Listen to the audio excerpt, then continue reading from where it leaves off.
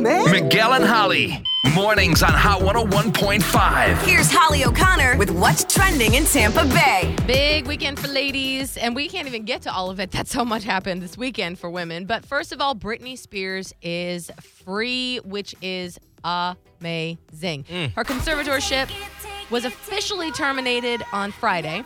Britney posted a video of her fans celebrating, said, "I think I'm going to cry the rest of the day. Best day ever."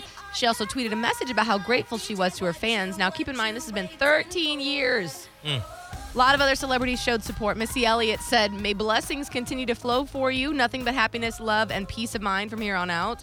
Lady Gaga said, "I couldn't be more happy for you. You never deserved what happened. Thank God for today. You're a superstar and a superhuman being."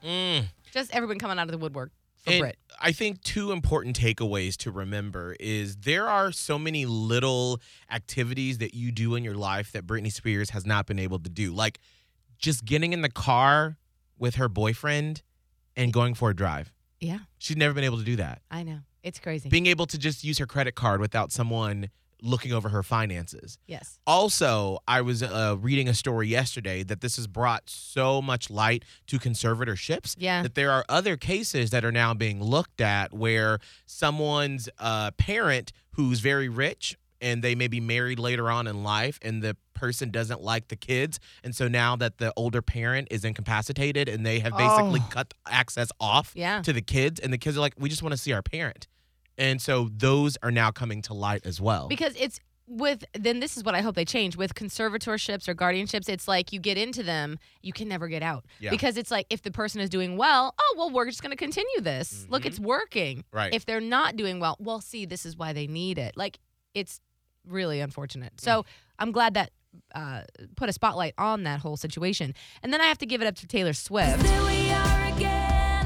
who did something a little different on Saturday Night Live that they don't ever normally do. Usually if there's a big artist performing, they break it up into two performances. Well, she did one 10-minute version of All Too Well, while that 10-minute short film played behind her, starring Dylan O'Brien and Sadie Sink, which was directed by Taylor herself. And of course, that's the one of the big fan favorite breakup songs, notably about Jake Gyllenhaal. So that was playing, or she did that. And interesting enough, one of her other exes was in the audience, Joe Jonas. Oh, who was there with his wife, and I'm pretty sure they were both like, "This is not about me."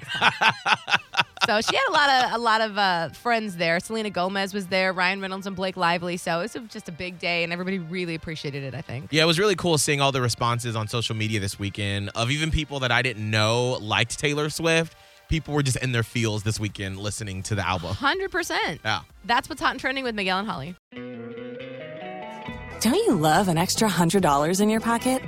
Have a TurboTax expert file your taxes for you by March 31st to get $100 back instantly.